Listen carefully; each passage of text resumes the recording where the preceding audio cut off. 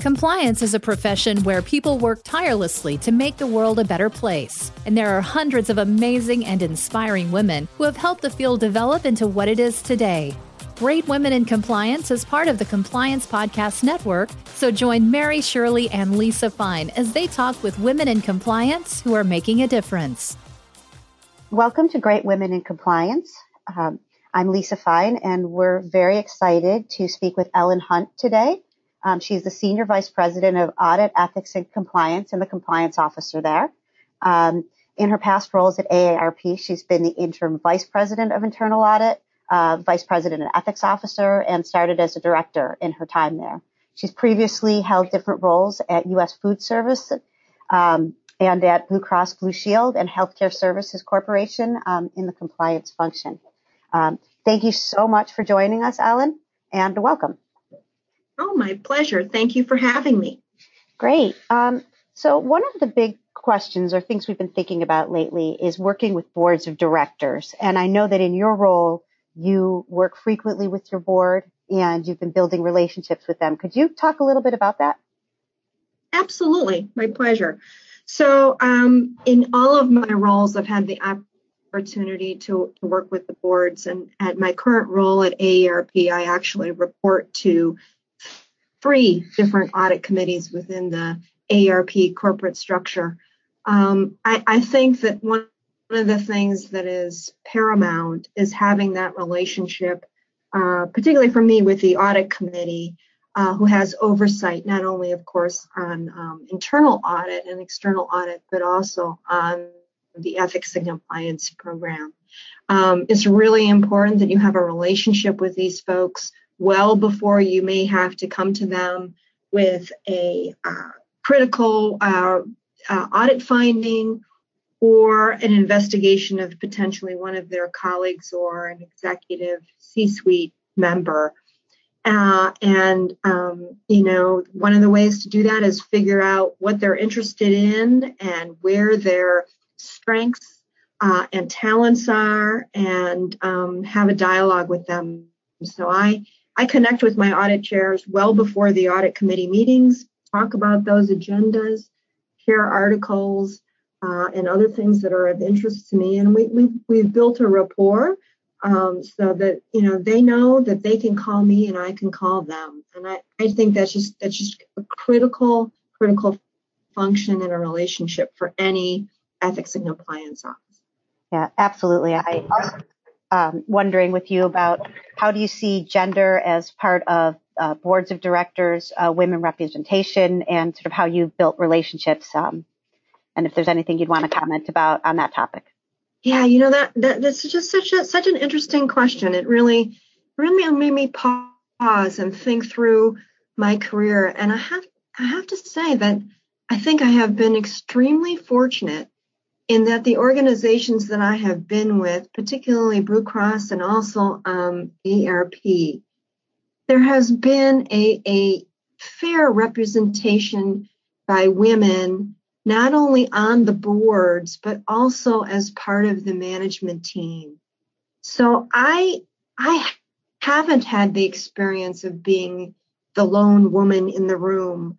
And I think that has been very empowering and very liberating in a certain way. That I don't feel that I had to chop down the forest or clear the field because there were other really strong, intelligent women who did that for me. And by the time I got there, I wasn't the only female.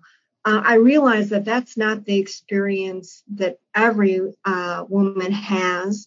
I do realize there's still some industries where are very male dominated, particularly when you get to the board or the C-suite level. And what I just say then is if you're in that position, don't get discouraged because you're paving the path. You're clearing the field. You're the pioneer going out west, and what you're doing is clearing a path for those who are going to follow you. And think about how you can utilize your different perspective to your advantage. I think one of the things that women may bring to the field that I think is important and not exclusively is empathy and the ability to listen and think about how if you are the sole woman in the room, how do you utilize that? How do you put forth that different perspective you may have that your male counterparts don't? That's frankly, that distinction makes you valuable. And that's what, the value you bring to the room. So cherish the fact that you're, in the room where it happens, and don't try to blend in or make yourself more male-like. Be who you are. That's great. And I think that following on to that, I was wondering about how do you find people to support you in those efforts, both in terms of mentoring and how, if you are either the only woman in the room, as you said, or, with other women in the room, how do you, build that and learn to get to that point? Yeah, so I think that one of the things that we have to do when we look at our career is you've got to think about the difference between who's a mentor and who's a sponsor. And those are different things. We spend a lot of time about telling people to go get a mentor, and that's very important, valuable. But a good mentor is going to share their path with you and tell you how they succeeded. A great one will actually help you on your own path. But a sponsor is somebody who's different. They're actually your advocate, and they're really out there making things happen for you. So ideally, your audit chair and people on your board, you want them to be sponsors. These are people of great influence who can help you maybe find other positions or opportunities, and also will be there when you need somebody in the room advocating for you, and you might not be there, right? And I don't think we spend time thinking about the difference and why you need both, and really being brave enough to ask for somebody to be your sponsor. Sometimes, I don't want to be too stereotypical, but sometimes women don't ask. We don't say to maybe our CEO or our audit chair or somebody else we know who may be very influential, but not, necessarily in our own organization. I need you to sponsor me. This is what I want. I want to be on a board. I want to enhance my career by having another leadership opportunity. We don't say that, and then somehow we're disappointed that we didn't get it. So I just think we need to think very carefully about those people who are our mentors, which is kind of that inner circle of close, trusted friends that we can share information on and get advice from, versus our sponsors, who are the people who are going to help us get to that next level.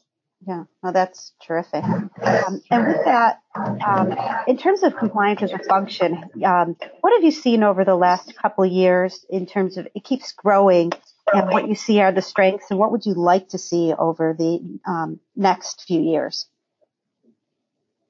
I think in the last 20 plus years, we have, as a profession, established ourselves, and that's just kind of astounding. In just such a short period of time, that small little Chapter 8 in the federal sentencing guidelines has become really an industry and a profession that has a tremendous amount of credibility. And that when I look back, I'm in awe. But I'm also just very aware that we have to, as the profession ourselves, continuously disrupt our industry. And I am relieved and also, frankly, just very inspired by the fact that we are no longer the Department of No and simply focused on compliance, where all we do is tell people you must, you should. One of the roles that I enjoy the most and find the most fulfilling, frankly, is that of ethics officer. I became a lawyer because I wanted to help people with their problems.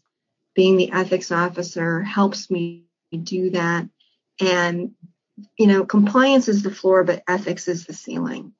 And that opportunity to really talk with people about it's not just what we can do, but what should we do and how should we do it, that I think is the absolute differentiator for us as we move forward. And we've got to do that with data analytics and better continuous monitoring and continually upping the bar on how we interact with our clients and with the business folks. And I think there's a great opportunity for talking about trust as the absolute competitive advantage. Yeah, I absolutely agree. There's a lot out there talking about that, this is a competitive advantage. I really appreciate your time. Is there anything else you would like to mention before we close up?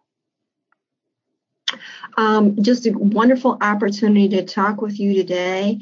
And I would just like to plug, if I could, the Women in Compliance Awards. I think it's great. We've got something that's recognizing women in the field.